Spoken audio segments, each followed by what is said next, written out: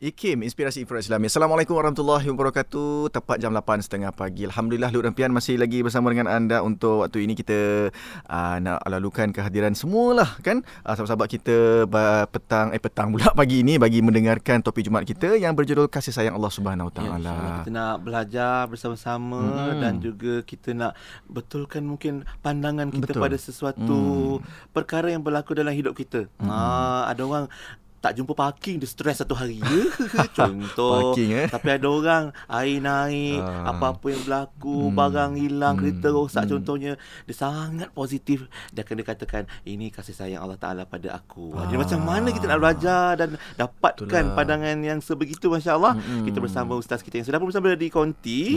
Ustaz Umar Abdul Aziz yang sudah pun berada di Konti kan. Dan kita ucapkan selamat datang kepada Ustaz lah. Assalamualaikum Ustaz. Waalaikumsalam warahmatullahi wabarakatuh. Apa khabar? Alhamdulillah, syukur sihat. Alhamdulillah, bahagia, gembira. Alhamdulillah. Alhamdulillah, Ustaz sangat memuliakan sunnah hari Jumaat ni. Berpakaian putih, menawar, berseri-seri. Ustaz, terima kasih sudi luangkan masa datang ke Konti Kim. Terima kasih. Lama juga kita tak dapat jumpa pagi ni untuk topik Jumaat membawakan tajuk kasih sayang Allah Subhanahu Wa Taala. Dan macam dibuka oleh Pian tadilah. Maksudnya kita ni dalam hidup ni banyak ujian. Kan semua benda, semua objek ni ada positif ada negatif dia. Pastinya ada benda yang menggembirakan kita dan juga menyedihkan kita. Itu lumrah.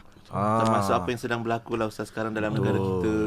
Dan mungkin di luar sana macam-macam perkara yang berlaku. Jadi mungkin mukadimah kita Ustaz, apa yang kita nak fokuskan hari ini Ustaz? Silakan Ustaz Umar. Allahumma salli ala habibina Muhammad wa ala alihi wa sahbihi ajma'in. Lalu bila kita sebut tentang hati dan perasaan, hati dan perasaan ini dia mudah terkesan dengan keadaan yang berlaku di sekeliling. Kalau keadaan yang sekeliling kita baik, maka kita mudah gembira dan bahagia. Kalaulah keadaan di sekeliling kita ada sedikit sebanyak perkara yang kita tak suka, maka ianya boleh meninggalkan impak dan kesan pada emosi kita. Dan hati inilah yang kita nak jaga. Sebab Nabi SAW ibaratkan hati ini adalah umpama raja. Idza saluhat, apabila hati itu elok, seronok, bahagia, tenang, maka akan tenang, elok, baiklah setiap perbuatan yang keluar daripada tubuh badan. Namun kalaulah hati ini kita tak jaga, wa idza fasadat fasadal jasadu kulluh, maka semua perkara yang keluar daripada tubuh badan, perbuatan, percakapan, pergerakan, semuanya pada waktu itu akan haru biru dan pada waktu itu akan menjadikan kita membuat keputusan yang salah. Maka bagaimana kita nak kontrol hati? Kita nak kontrol hati adalah dengan kita ikat dia dengan kepercayaan kepada Allah. Kita nak hubungkan dia dengan kasih sayang Allah Subhanahu Wa Taala, maka hati pada waktu itu akan tenang dan hati pada waktu itu akan menghadapi ujian dengan kesabaran harapnya, insya-Allah. Lalu pada tajuk pada pagi ni kita nak lebih fokus tentang kasih sayang Allah Subhanahu Wa Taala yang kita boleh bawa dalam kehidupan kita, insya-Allah. Masya-Allah. Itu mukadimah kita cantik. Ustaz sudah jelaskan sebentar tadi. Bila awal tadi Ustaz sebut hati, kita pun banyak perkara yang bergantung pada sesuatu. Macam baiknya kita pun akan bergantung pada hati kita. Kita pula kita punya perasaan, emosi kita pun juga bergantung pada apa yang berlaku di sekitar sekeliling kita. Betul sangat. Ya Allah. Cuma dia kadang-kadang naik turun. Kadang hujan, kadang panas. Tapi itulah macam mana ada orang di setengah panas bising, panas mengadu, mengeluh, hujan mengeluh, lepas tu komplain. Sedangkan ada orang lagi hebat besar hujan besar. Cuma kita nak macam ni kita nak belajar. Yang apa yang Allah turunkan kepada kita ni merupakan ujian tanda kasih sayangnya. Baik, Masya Allah. Satu poin yang sangat menarik, DJ. Lalu saya mulakan dengan kisah dulu. Okey, baik. Tentang kasih sayang Allah untuk kita faham.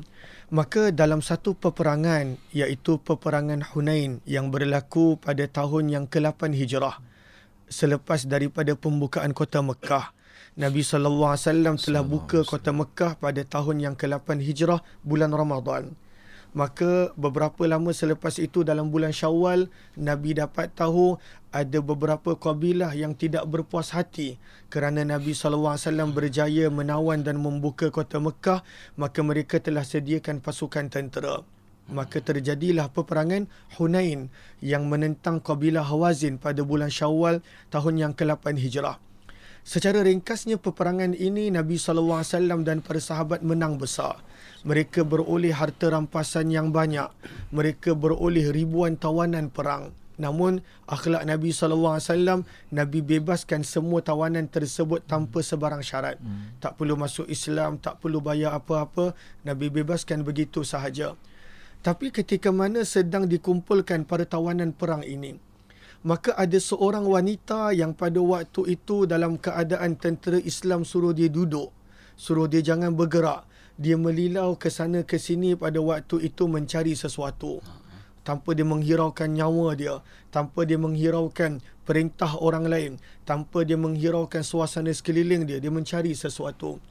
Sehinggalah pada waktu itu dia jumpa apa yang dia cari, iaitu anak dia. Dan Nabi nampak, Nabi perhati pada waktu itu situasi wanita dan perempuan ini yang mencari anak yang disayang. Padahal waktu perang. Maka dia jumpa anak dia dan dia ambil anak dia, serta pada waktu itu dia susukan anak dia.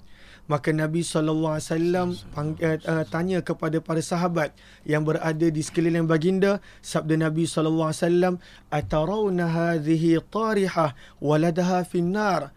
Wanita yang sanggup korbankan nyawa dia, walaupun pada waktu itu nyawa dia mungkin melayang kerana tidak mengikut arahan yang diberikan oleh tentera Islam.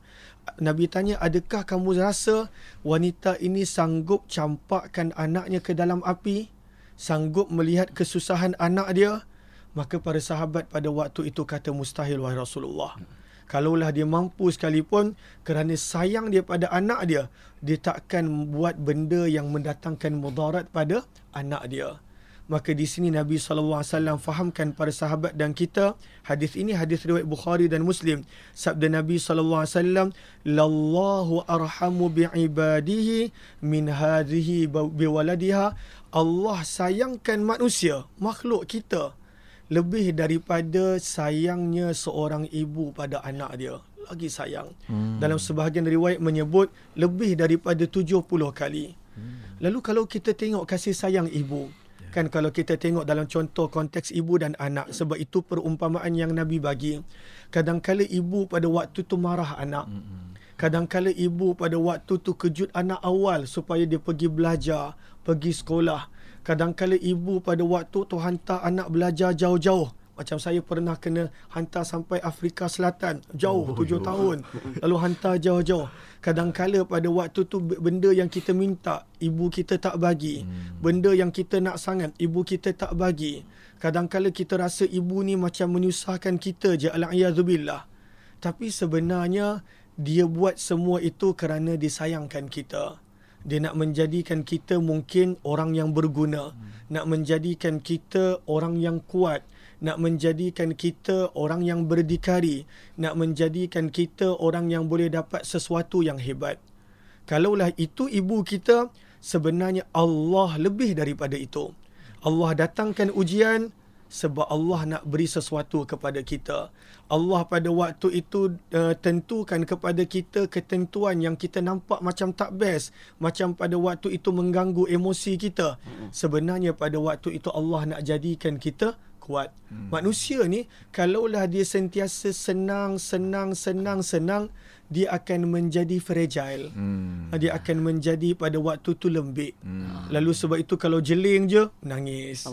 Kalaulah sentuh je pada waktu tu merajuk. Kadang-kala kita hidup dengan bila terlalu senang sentiasa, pada waktu itu menjadikan manusia ini kadang-kala lemah, kadang-kala lembik, kadang-kala pada waktu itu tidak kuat. Dan Allah selalunya tentukan yang terbaik untuk kita. Dan Allah pun tak pernah uji lebih daripada kemampuan kita. Maka tapi dalam masa yang sama kita tak nak minta ujian. Sebab itu Nabi SAW dalam satu peperangan, Nabi SAW ingatkan dalam peperangan Badar, Nabi SAW bersabda, la tatamannau liqa'al adu. Jangan berharap untuk bertemu dengan musuh. Walaupun itu adalah ujian untuk meningkatkan keimanan, tapi Nabi kata jangan minta nak bertemu dengan musuh. Salullahal afiyah, minta Allah kurniakan afiah sejahtera. Lalu kita tak boleh pula nak minta ujian. Tetapi bila kita diuji, sebenarnya pada waktu itu bukan Allah benci, tapi sebenarnya Allah sedang mencintai dan mengasihi kita. Lalu itu poin yang pertama yang kita nak perjelaskan, sebab kadang-kala ada orang kata Allah bagi azab, Allah murka. Allah bagi azab sebab Allah tak suka. Kita, hati kita pun kita tak tahu bagaimana, macam mana kita boleh tahu apa yang Allah nak buat. Hanya Allah yang tahu. Yang perlu kita buat adalah jangan minta ujian, tapi bila ditimpa ujian kita bersangka baik dengan Allah Subhanahu Wa Taala, mudah-mudahan insya-Allah. Amin, insya-Allah. Itu dia. Terima kasih Ustaz ingatkan kita kembali untuk dalam apa situasi itu tanda Allah Taala sentiasa tahu serba-serbi luar dan dalam apa yang tersurat tersirat di balik hati kita ni, dan juga nak ajar kita tadi tentang ini tanda kasih sayang Allah Subhanahu Wa Taala, Ustaz ya. Baik. Ya, cuma itulah bila kita hidup ni kan kadang-kadang ada ujian, bukan kadang-kadang selalulah sebenarnya ada ujian, tapi ada dalam kalangan kita ni dia macam tak sabar, dia terus macam melenting, terus melompat. Dia itu yang membuatkan kita kadang-kadang sedar benda tu berlaku, tapi kita nak kawal. Macam mana kita nak kawal dia dan hadirkan redha dalam diri kita tu, Ustaz. Nak sabar tu macam mana, Ustaz? Baik, masya-Allah. Allahumma salli ala habibina Muhammad wa ala alihi washabihi ajma'in. Maka manusia bila diuji, dia akan ada 4 jenis reaksi. 4 jenis reaksi. Reaksi yang pertama adalah dia murka ataupun dia marah. As-sukhtu, dia murka dan dia marah. Tapi murka dan marah ini selagi mana dia simpan dalam hati dia. Dan pada waktu itu dia tidak menzahirkan over berlebihan, tak ada masalah. So manusia hati dia memang akan sedih, marah, tapi pada waktu itu kalaulah dia simpan, maka pada waktu itu tidak ada masalah. Kalaulah dizahirkan reaksi tetapi tidak keterlaluan, pun tak ada masalah. Contoh, Nabi SAW ketika dimaklumkan yang cucu baginda meninggal dunia, Nabi ni lagi berat ujian. Kalau kita tengok, Nabi SAW ada 7 orang anak. Tak ada seorang pun hidup kecuali hanya Fatimah je. Semua meninggal dunia waktu masih hidup. Ujian yang sangat berat. Di hadapan mata Rasulullah. Betul. Baru-baru ni kita lihat ada seorang keluarga yang kehilangan 3 orang anak serentak. Sedih pada waktu tu, Masya Allah.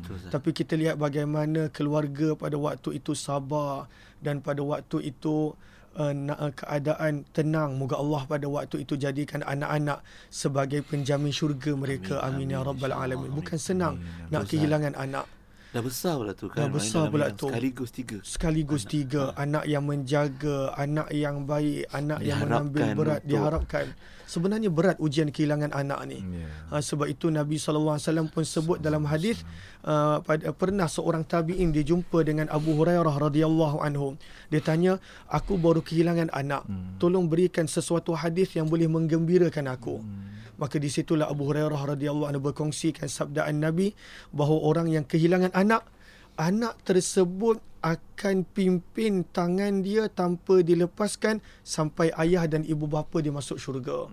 Anak dia akan pastikan pada hari kiamat kelak yang ayah dan ibu bapa dia yang sabar pada waktu itu masuk ke dalam syurga. Jaminan syurga walaupun sebenarnya berat untuk diterima. Maka kita kembali pada 4 jenis reaksi manusia. Yang pertama adalah orang yang murka, marah, tak boleh terima. Kalaulah disimpankan dalam hati dia dan dia tak zahirkan, maka tak ada masalah.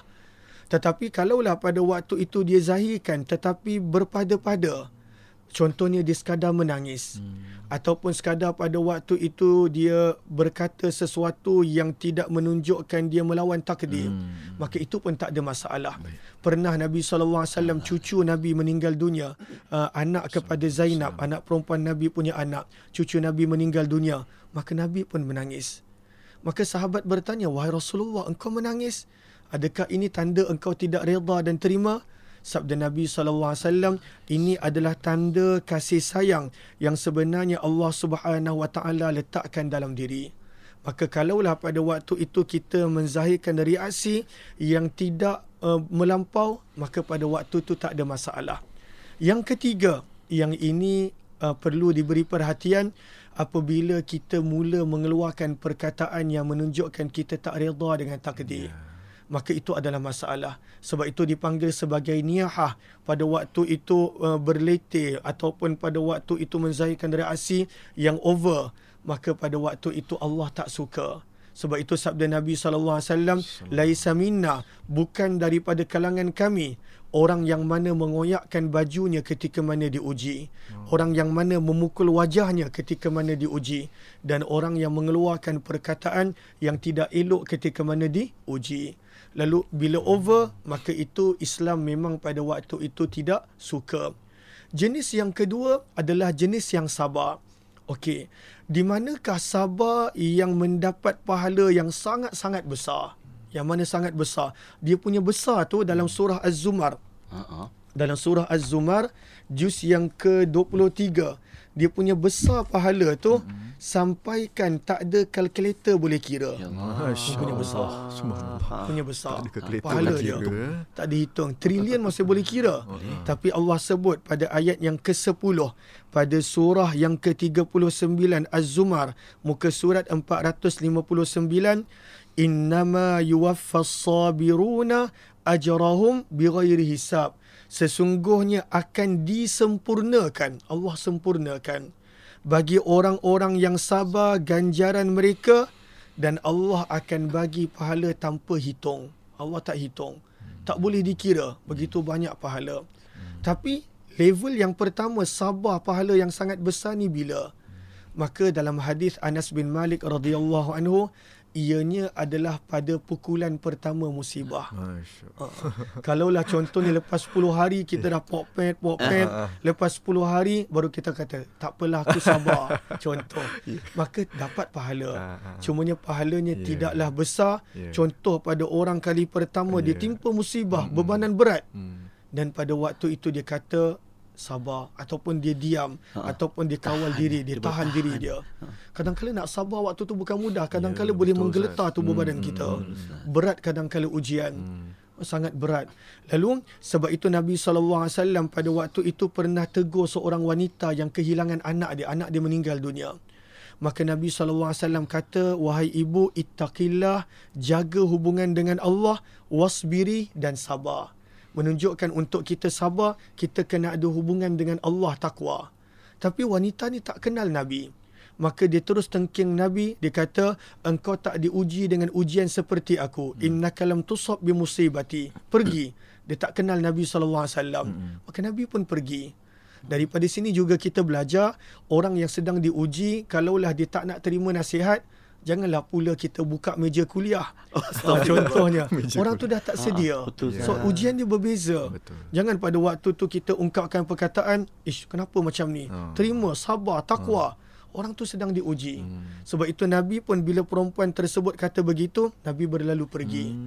Kemudian wanita ini bila dah reda, ada sahabat maklumkan dia, wahai ibu, yang tadi tu Nabi. Terkejut dia. Kemudian dia cari Nabi SAW. Dia minta maaf dengan Nabi SAW. Maka pada waktu itu Nabi bersabda, innamas sabru inda sadmatil ula. Sabar yang mendapat pahala yang sangat-sangat besar sampai tak terkira hanya pada pukulan pertama musibah. Selepas daripada itu, kalau kita tak sabar, hilang peluang untuk mendapat pahala yang besar tersebut. Maka ini adalah reaksi yang kedua, sabar. Reaksi yang ketiga, macam DJ sebut tadi, redha. Okey, Ustaz, redha ni sama lepas lagi Ustaz boleh? Baik, saya tak perasan waktu. Tak apa. Dia mic ni ujian. Dia bila dah bercakap, dia susah berhenti. Kami pun sebenarnya terpesona mendengarkan perkongsian Ustaz berkaitan dengan macam mana nak lihat satu ujian itu adalah tanda kasih sayang Allah Ta'ala. Kita ada dua lagi lain, insyaAllah menyusul sebentar lagi reaksi kita ketika diuji. Walaupun baru 15 minit, banyak yang kita boleh belajar daripada apa yang Ustaz Umar sebut tadi. Dan tapi sekarang kita berehat kejap, kembali selepas di Warna Pagi Radio IKIM. Inspirasi Inforia Islami. Radio IKIM membawa kepada anda pengisian yang lebih mendalam di Warna Pagi bersama Pian dan Luqman. Terdapat juga lagu-lagu nasyid yang terbaik,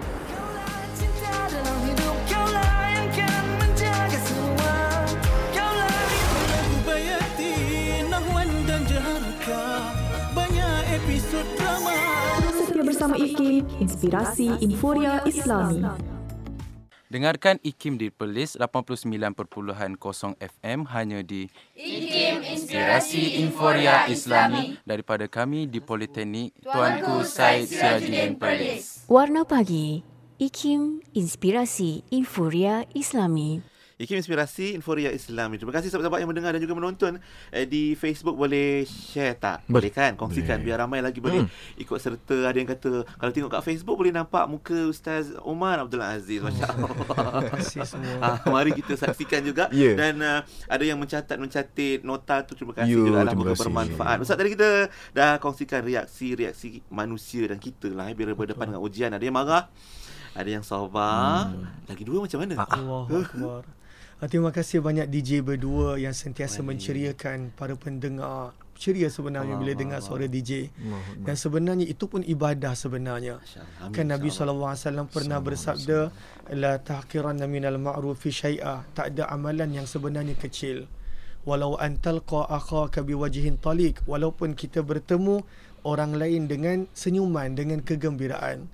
Lalu kadang-kala bila bawa kereta stres kan, pagi-pagi jam pada waktu itu, tapi bila dengar suara DJ, bila dengar celoteh sahabat-sahabat DJ, maka pada waktu itu membawa ketenangan, kebahagiaan. Masya Allah. Mudah-mudahan ibadah insya-Allah untuk setiap daripada kita. Lalu bila kita berhadapan dengan ujian, maka manusia terbahagi kepada 4 keadaan biasanya. Ada yang melenting. Dan kedua, pada waktu itu dia sabar. Sabar selalunya berkenaan dengan anggota zahir dia. Yang ketiga adalah redha. Yang ini pada waktu itu dahsyat. Redha bahasa Arab memberi maksud gembira. Memberi maksud pada waktu itu dia bahagia. Maka bila seseorang pada waktu itu diuji, dia boleh redha. Dia boleh pada waktu itu hati dia pun boleh terima sepenuhnya. Itu adalah gambaran kekuatan iman. Sebab iman ni dia adalah percaya. Lagi tinggi kepercayaan kita kepada Allah, maka pada waktu itu kita lebih tenang bila menghadapi ketentuan Allah.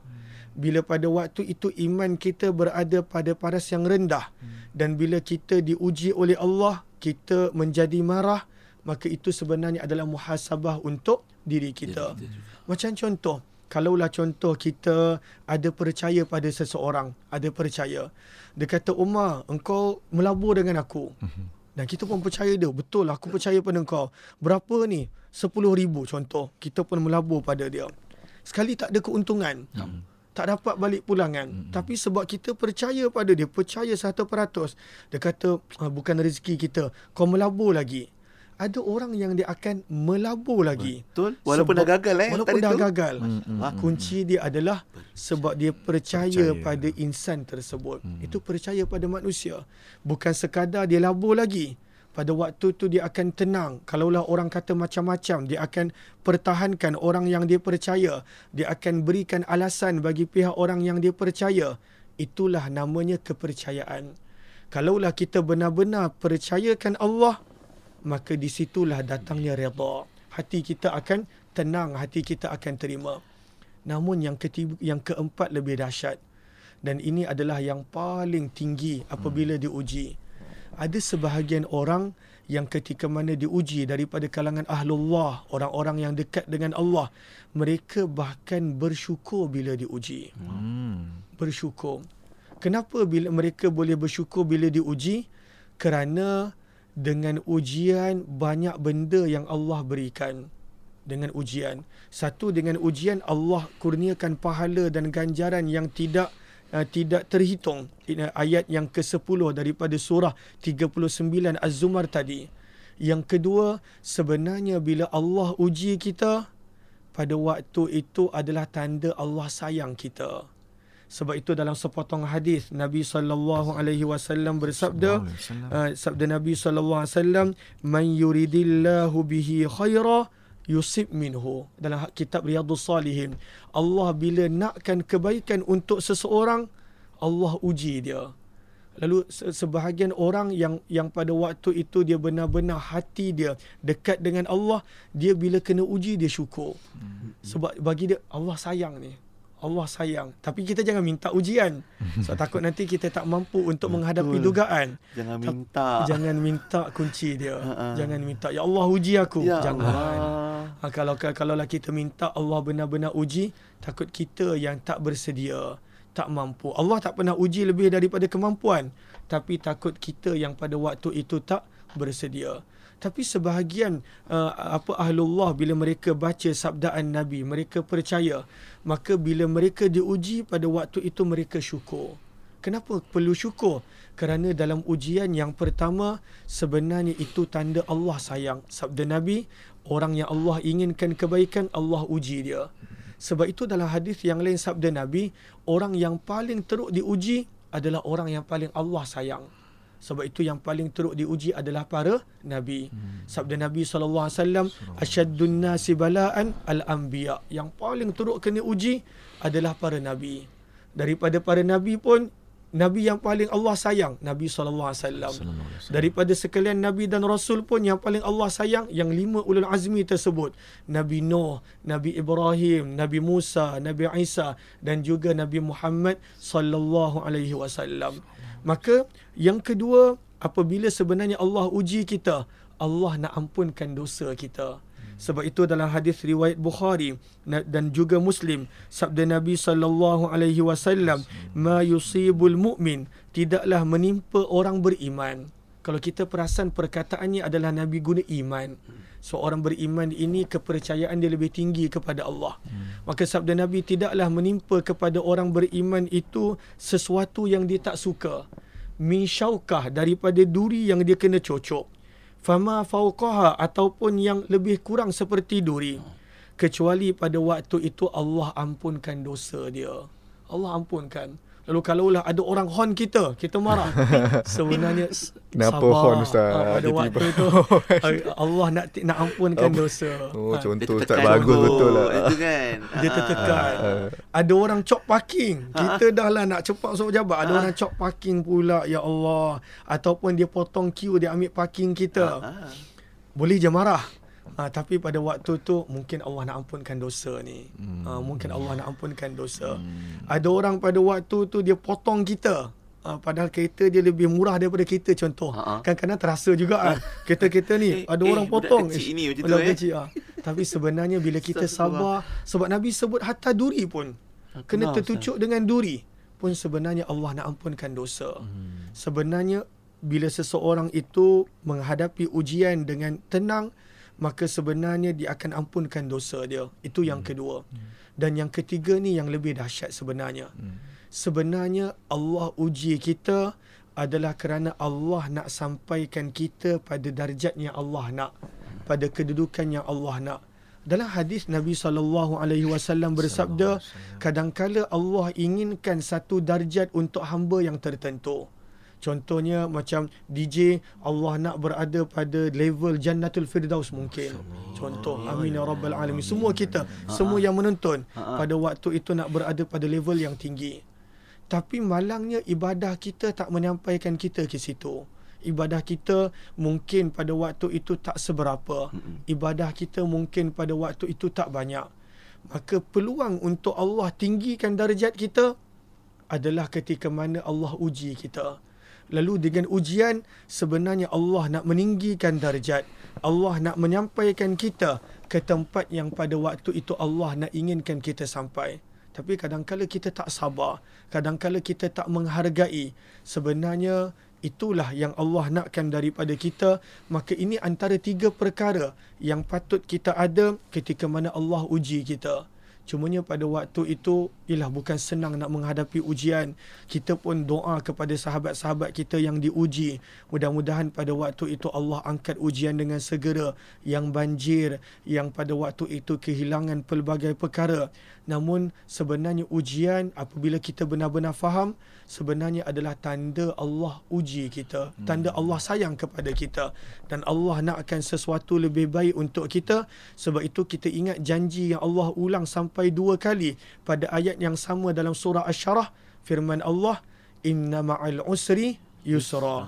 Pada waktu itu firman Allah, sesungguhnya bersama, bukan selepas, bersama setiap kesulitan adanya kemudahan. Maksudnya bila datangnya ujian, dekat situ dah datang dah kemudahan. Bila datangnya al-usr, pada waktu itu dah datang dah sesuatu yang Allah ingin berikan kepada kita. Cumanya kita tak nampak masa depan. Sebab itu pada waktu itu kita tak tahu apa yang Allah aturkan untuk kita. Kalau kita nampak masa depan, maka kita pasti sabar. Cuma kita tak nampak masa depan. Lalu pada waktu tu kita perlu ada keyakinan dan kepercayaan kepada Allah untuk kekal tenang dan bahagia, mudah-mudahan insya-Allah. Amin insya-Allah. Tu tadi bila Ustaz sebut tadi, kita ni solat ibadahnya biasa-biasa, serba tak cukup, serba kekurangan. Tapi Allah tetap nak naikkan darjat kita tu dengan Allah bagi ujian. Moga-moga dengan sabar, redha dan syukur kita tadi tu dapat menaikkan kita ke satu darjat yang lebih baik. So maknanya Ustaz, kita ni boleh perasan lah. Oh, Allah tengah nak uji aku ni, aku nak satu level naik ni. Boleh perasan Ustaz sikit boleh. sebelum kita boleh. Kita tahu yang ibadah kita kurang kan. Itu cara untuk kita tenangkan hati kita. Boleh perasan. Macam contoh ibu bapa kita, dahlah kita belajar kat sekolah berjam-jam. Ada tuition lagi. Tapi kenapa tuition tersebut nak pada waktu itu meninggikan grade kita bila periksa, darjat kita, kedudukan kita bila periksa. Padahal dah belajar kat sekolah. Pada waktu tu pun berat, susah. Tapi tambah lagi, lepas maghrib ada kelas, ada mengaji lagi. Bila cuti sekolah kan kadang-kala kita tengok ada cuti sekolah, masuk lagi camp dan sebagainya. Sebenarnya ada value-value yang ibu bapa kita nak beri kepada kita. Dan itulah sebenarnya Allah lebih daripada itu. Sebenarnya Allah lebih tahu apa yang bakal berlaku, dan pada waktu tu Allah nak sediakan kita pada kedudukan yang sepatutnya kita sampai dengan ibadah, namun kita tak mampu sampai. Masya Allah, tadi bila Ustaz cerita tentang anak kena pergi tuition, pergi camp, pergi segala bagai tu, kita pun kadang-kadang macam tu zaman kecil-kecil dulu. Asyik saya je kena, asyik kita je, asyik Along je, adik-adik tak kena pun. Dan itu juga dalam ujian Ustaz, ada orang dia mungkin mengeluh, asyik aku je yang kena, kenapa tak bagi kat orang lain ujian-ujian ni, Allah. Sampai macam tu sekali kan. Jadi macam mana jawapan kita pada orang yang sering mengatakan why me? Dan kejap lagi mungkin Ustaz Umar akan kongsikan dengan kita. Kita nak berehat kejap InsyaAllah. Okey, baik. Sahabat-sahabat semua, kita berehat sekejap. Why me tu ada jawapan daripada Ustaz kejap lagi. Adakah Ustaz akan jawab why not? Atau ada jawapan lain? Nantikan perkongsian kita di topik Jumaat. Okey, semuanya di Warna Pagi Radio IKIM. Inspirasi Inforia Islami. Inspirasi Inforia Islami. Semuanya di IKIM. Warna Pagi, IKIM Inspirasi Inforia Islami. IKIM Inspirasi Inforia Islami. Assalamualaikum, selamat pagi. Kalau anda sedang mendengar di pagi Ahad, maknanya anda sedang mendengar ulangan topik Jumaat. Tapi yang sedang menonton di Facebook boleh tonton berkali-kali perkongsian Ustaz Umar Abdul Aziz. Jom kita sambung dengan Ustaz Umar kita. Ustaz, bila orang kata kenapa aku yang diuji? Dia persoalkan Allah ni.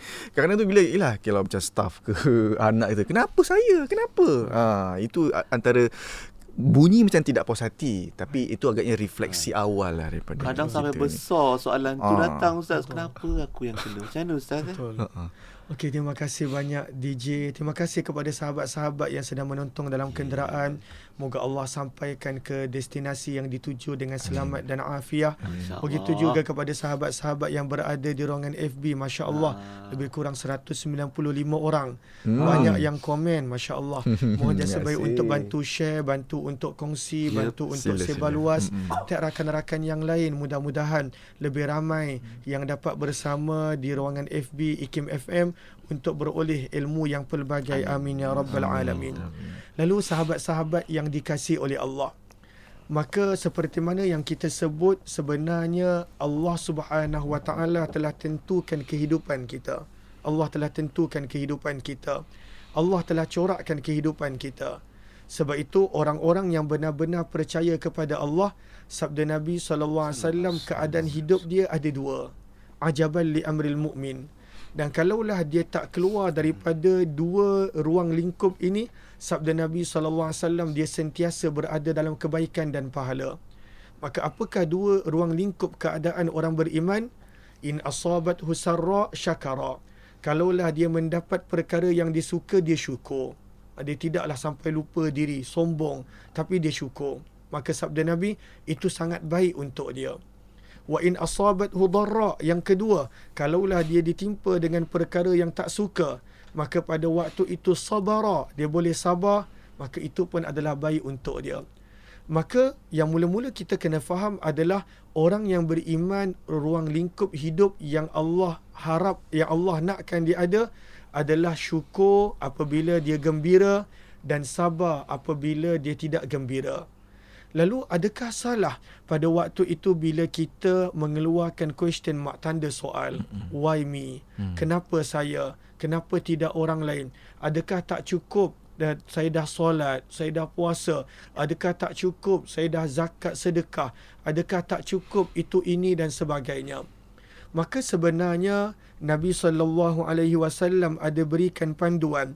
Sabda Nabi SAW dalam sepotong hadis, sabda Nabi SAW bahawa apabila seseorang itu diuji, janganlah pada waktu itu dia kata lau, kalaulah begitu, kalaulah begini, kalaulah jadi macam itu, kalaulah jadi macam ini. Tapi hendaklah pada waktu itu dia belajar untuk berkata, walakin qul, sabda Nabi, katalah, qaddarallah, ini semuanya adalah ketentuan Allah. Wa ma syaa fa'al, dan apa yang Allah kehendak Allah akan buat. Lalu di sini sebenarnya ada banyak pengajaran. Lalu sebab itu sabda Nabi, wa in asabaka syai'un, jika ada sesuatu ujian yang menimpa kamu. Syai'un ni sebenarnya ianya menunjukkan kepada kecil. Syai'un, sesuatu yang kecil. Dan sebenarnya ujian tu memang kecil, tapi dia nampak besar sebab kita tengok dalam ruang lingkup diri. Kita letakkan kantap pembesar pula tu Ustaz. Betul, nampak kita lagi letak besar. kantap pembesar. Dia nampak besar apabila pada waktu itu kita nilaikan dengan kemampuan yang kita rasa kita ada. Maka dia nampak besar. Tapi sabda Nabi, syai'un, jika kamu ditimpa dengan sesuatu yang kecil daripada ujian. Sebab itu dalam hadis yang lain Nabi didik, bila kita kena uji dia, cepat-cepat kita tengok orang yang lebih teruk kena uji. Supaya pada waktu tu kita datang ketenangan. Macam contohlah, kalaulah seseorang tu dia kalau tak pernah masuk penjara, bukan nak suruh sahabat-sahabat masuk penjara, tak, tapi ini sebagai contoh. Kalaulah seseorang tu dia tak pernah masuk penjara, ketika mana hakim jatuhkan hukuman kena masuk penjara sebulan, mungkin pada waktu tu dia rasa berat, sebulan dalam penjara. Tapi bila dia dah masuk penjara, dia tanya, kau berapa lama kat sini? Oh, aku kena setahun. Setahun? Dia dah rasa tenang. Berapa lama? 10 tahun dah. 10 tahun, dia akan nampak kecil sebulan tadi. Berapa lama? Aku dah seumur hidup kat sini. Contoh. Maka pada waktu tu dia akan nampak kecil. Ujian bila kita sebenarnya letakkan pada kemampuan diri yang kita faham tentang kita nampak besar. Bila pada waktu itu kita letakkan dalam ruang lingkup diri, kita nampak besar. Tapi bila kita bandingkan dengan orang lain, maka sebenarnya ujian kita, sabda Nabi, syai'un, kecil. Sebab itu bila kita diuji, sabda Nabi, fala taqul, jangan berkata lau, kalaulah begitu, kalaulah begini. Kenapa pada waktu itu kalau tu tak bagus? Dia bukanlah pada waktu tu akan merosakkan iman, tidak. Tetapi dalam hadis yang lain sabda Nabi SAW, fa inna law taftahu amal syaitan. Terlalu banyak berkalau, berjika, kalau begitu, kalau begini, ianya akan membuka pintu untuk syaitan meletakkan was-was. Syaitan sukalah kalau kita, kalaulah aku tak buat macam ni, tak jadi macam ni pada anak aku, maka syaitan pun letak was-was. Betul, kau ni memang ayah yang tak bagus. Kau ni memang ayah, dia letak masalah, dia letak, dia goreng, dia letak tambah minyak. Itu memang kerja syaitan. Alladhi yuwaswisu fi sudur linnas. Dia kacau hati. Syaitan tak pernah paksa. Sebab itu dalam surah Ibrahim pun, pada hari kiamat kelak Allah akan bagi peluang syaitan untuk bercakap. Syaitan dia akan bercakap pada semua orang, fala talumuni, dalam surah Ibrahim. Maka syaitan akan berkata, jangan salahkan aku. Fala talumuni, jangan salahkan aku. Aku sekadar cakap dan aku tak pernah paksa. Apa ma ana alaikum bisultan, dalam ayat yang sama, aku tak pernah paksa pun. Disclaimer, syaitan dah letak disclaimer kat situ. Aku tak, supaya nanti jangan dalam neraka kita cari mana syaitan ni, aku nak jangan. Sebab syaitan tak pernah paksa. Kita yang terima.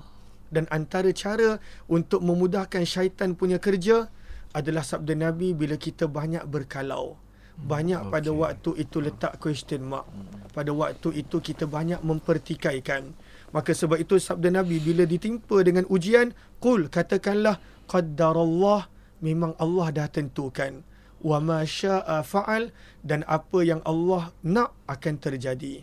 Dekat sini ada satu poin yang menarik yang Nabi sabda, wa ma syaa fa'al. Apa poin dia?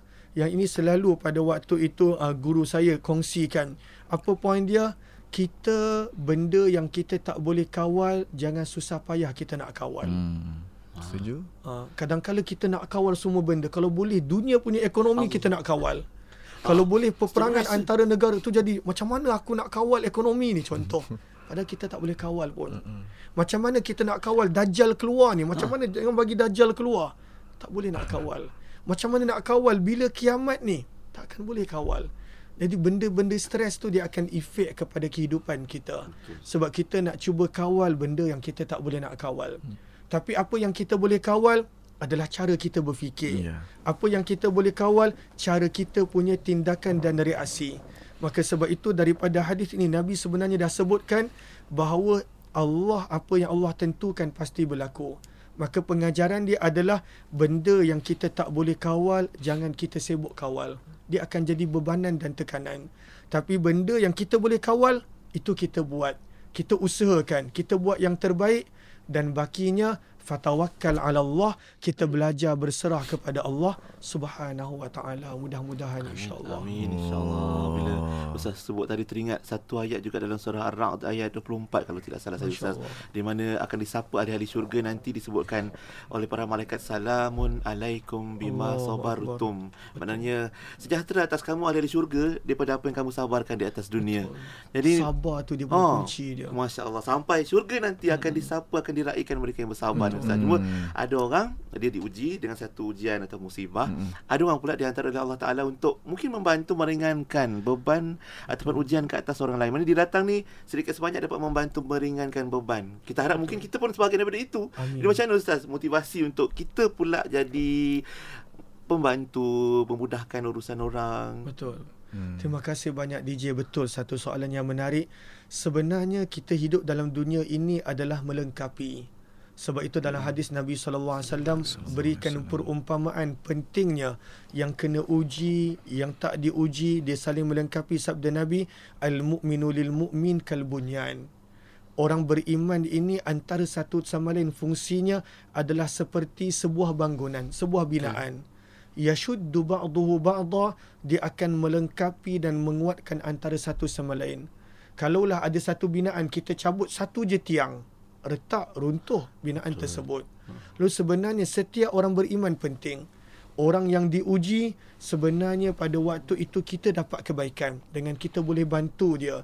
Dengan kita boleh bermuhasabah apa yang Allah nak pada kita. Dengan ada sesuatu yang mungkin Allah nakkan kita belajar. Orang yang kena uji pula, pada waktu itu dia pun sebenarnya ada manfaat dan kebaikan yang dibawa untuk masyarakat. Maka sebab itu sabda Nabi SAW mengingatkan, sebenarnya bila kita tak kena uji ni, sebenarnya ujian juga untuk kita. Apa reaksi kita, apa tindakan kita. Sebab itu dalam sepotong hadis baginda Nabi SAW menyebut, dan ini poin yang pertama, sebenarnya bila ada orang lain kena uji, maka sebenarnya bila kita bantu dia, adalah peluang Allah nak bantu kita. Allah nak bantu kita. Nampak kita macam bantu dia, tapi sebenarnya Allah nak bantu kita. Sebab dalam hadis riwayat Muslim sabda Nabi, wa man yassara ala mu'sir, barang siapa yang memudahkan urusan orang yang diuji, Allah akan mudahkan urusan dia dunia akhirat. Kita hanya mudahkan urusan dia kat dunia. Tapi sebenarnya dengan itu Allah nak jadikan sebab Allah nak mudahkan urusan kita dunia dan akhirat.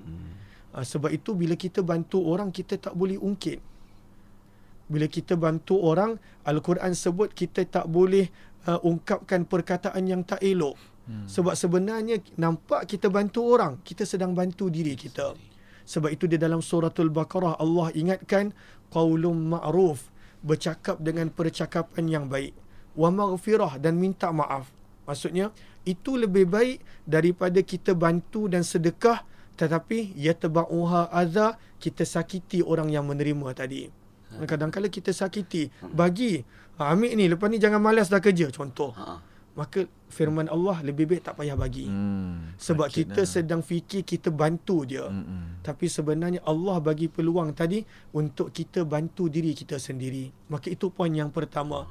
Bila ada peluang untuk bantu orang, sebenarnya itu Allah mencari sebab untuk Allah bantu kita. Yang kedua, sebenarnya ini adalah tanda orang-orang yang beriman. Tanda orang beriman. Tanda orang beriman, pada waktu itu dia akan suka dirinya dilayan seperti mana dia akan suka orang lain dilayan seperti mana dirinya dilayan. Sabda Nabi SAW, la yu'minu ahadukum, tak sempurna iman salah seorang daripada kamu sehingga dia boleh belajar suka untuk orang lain apa yang disuka untuk diri dia. Dan ini makin hilang sensitivity tentang kepayahan orang lain. Kadang-kala kepayahan orang lain Allah maafkan, dan mungkin pada waktu itu niat baik dijadikan pada waktu itu konten untuk diri, ataupun dijadikan pada waktu itu sesuatu untuk kepentingan diri, contoh. Dan itu tak sepatutnya berlaku. Kerana apabila kita bantu orang, sebenarnya pada waktu itu adalah sensitivity orang beriman. Nabi SAW pernah nampak ada sahabat yang datang jumpa Nabi pada waktu itu, mereka tak ada pakaian, hanya ada pakaian bawah. Mereka tak ada pakaian atas tak ada. Nabi SAW sedih. Ini dalam keadaan Nabi pun waktu tu tak ada apa-apa. Maka dalam hadis riwayat Muslim, Nabi SAW kumpulkan para sahabat. Nabi panggil para sahabat. Dan pada waktu itu Nabi SAW baca fatama'ara wajhu Rasulillah. Ini sensitivity Nabi. Nabi nampak orang lain susah, berubah wajah Nabi. Dan kemudian bila para sahabat berkumpul, Nabi SAW baca ayat daripada penghujung suratul Hasyr yang menyebut tentang takwa dan persiapan untuk hari akhirat. Ittaqullaha wal tanzur nafsum ma qaddamat lighad. Tentang takwa. Maka kemudian Nabi SAW bersabda kepada para sahabat, bantulah apa yang kamu boleh bantu. Maka dalam sekelip mata bila Nabi cakap begitu, maka pada waktu itu para sahabat bantu sahabat-sahabat yang baru datang ini dalam keadaan susah.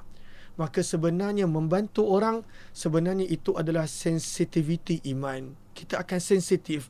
Ada orang beriman yang lain diuji, ada orang lain kena uji, kita sensitif. Kita akan sedih, kita akan cuba nak buat yang terbaik, paling kurang doa. Dan ini sebenarnya adalah tanda keimanan kita. Dan yang ketiga, sebenarnya bila kita bantu orang lain, sebenarnya Allah nak ingatkan kita untuk menghargai nikmat yang ada. Kadang-kadang kita lupa banyak nikmat yang kita ada. Kita ada rumah, kadang-kadang kita komplain rumah kita tak lengkap. Orang lain dia hilang sekelip mata. Betul barang Ustaz. dalam rumah dia. Dengar rumah-rumah hilang, Ustaz, tinggal tangga pun ada. Rumah-rumah dia Betul. Macam mana? Kita komplain rumah kita tak best, berselerak, banyak semut, banyak apa. Orang ni nak kena cangkul, dia punya lumut, dia punya lumpur bagaimana, tak ada orang bantu. Tapi kadang-kala bila berlaku ujian pada orang lain, sebenarnya peluang untuk kita belajar muhasabah untuk bersyukur, mudah-mudahan insya-Allah. InsyaAllah. Aduh, hebatnya bila kita bersabar ni, besar hikmah di sebalik itu. Tambah lagi bila siapa yang dapat meringankan beban saudaranya, insyaAllah moga-moga Allah Ta'ala mudahkan urusan dunia dan akhiratnya. Ada orang disebut Alhamdulillah, bersyukur bila dapat satu yang best. Dan disebut juga Alhamdulillah ala kulli hal, walaupun dapat satu ujian, dia bersyukur dengan ujian. Jadi Ustaz, kita dah sampai ke penghujung ni Ustaz sebenarnya. Masya Allah. Diam tak diam. Ni ujian juga ni. Ustaz, jangan bawa balik. Dari jangan bawa tadi balik. cakap ujian mic tu kan, mic memang betul-betul dia bila dah mic on memang tak boleh berhenti Ustaz tapi sebab tu saya nampak ada jam. Masya-Allah. Tapi kita nak landing lah Ustaz maksudnya apa kesimpulan yang boleh kita lakukan? Kesimpulan, nasihatlah untuk kami semua Ustaz. Allahumma salli ala habibina Muhammad wa ala alihi washabihi ajma'in. Sebenarnya pesanan untuk diri, sebenarnya dalam kehidupan benda yang paling penting kalau kita boleh buat adalah kita sangka baik dengan Allah. 3 hari Jabir bin Abdullah radhiyallahu anhu meriwayatkan, dan ada juga dalam kitab Sirah Ar-Rahiqul Maktum, dalam hadis disebutkan 3 hari sebelum Nabi wafat. 3 hari sebelum Nabi wafat, Nabi berjalan pun tak boleh. Dan Nabi pada waktu itu hanya baring. Maka antara pesanan Nabi 3 hari sebelum wafat adalah sabda Nabi, janganlah salah seorang kamu daripada kamu meninggal dunia kecuali wa huwa yuhsinu dhanna billah, belajar untuk bersangka baik dengan Allah. Apapun keadaan kita, belajar bersangka baik dengan Allah. Kalau kita boleh bersangka baik dengan Allah, mudah kita nak bersangka baik dengan makhluk Allah. Tapi kalaulah kita tak boleh nak bersangka baik dengan makhluk Allah, akan menjadi susah juga untuk kita bersangka baik dengan Allah. Bersangka baik, benda yang sebenarnya nampak mudah, tapi sebenarnya kalau dilakukan boleh ubah pelbagai persepsi yang kita boleh nampak tentang kehidupan. Dan bila kita bersangka baik dengan Allah, Allah layan kita dengan baik. Sabda Nabi SAW, ana inda dhanni abdi bi, firman Allah dalam hadis kursi, aku akan layan hamba-Ku berdasarkan sangkaannya kepadaku. Lalu mudah-mudahan pesanan untuk saya dan setiap daripada kita, apapun situasi keadaan kita, macam DJ sebut tadi, alhamdulillah ala kulli hal, kita belajar sangka baik dengan Allah. Mudah-mudahan Allah berikan keadaan yang baik untuk kita. Allah angkat musibah yang sedang melanda. Amin. Allah Subhanahu Wa Taala ganti yang lebih baik pada apa yang Allah ambil sementara. Amin. Dan Allah Subhanahu Wa Taala lapangkan dada, bahagiakan kehidupan kita. Allah tunjukkan yang terbaik untuk kita lakukan keputusan dalam hidup kita. Amin ya rabbal alamin. Terima kasih banyak DJ berdua yang setiap pagi menghiburkan kita, yang setiap pagi pada waktu itu menjemput pengisian yang baik. Mudah-mudahan Allah gembirakan dan bahagiakan DJ berdua. Amin. Terima kasih atas waktu Ustaz. Terima kasih banyak atas waktu. Hudurikum, bila Ustaz datang, para asatidzah kita turut berkongsikan keberkatan ilmu yang disampaikan. Terima kasih banyak-banyak Ustaz Umar Abdul Aziz untuk perkongsian topik Jumaat kita hari ini. InsyaAllah moga kita jumpa lagi lain masa Ustaz. InsyaAllah. Barakallahu fikum. Ustaz pun jaga diri Ustaz. Jaga keluarga insyaAllah. Assalamualaikum Ustaz. Waalaikumsalam warahmatullahi wabarakatuh.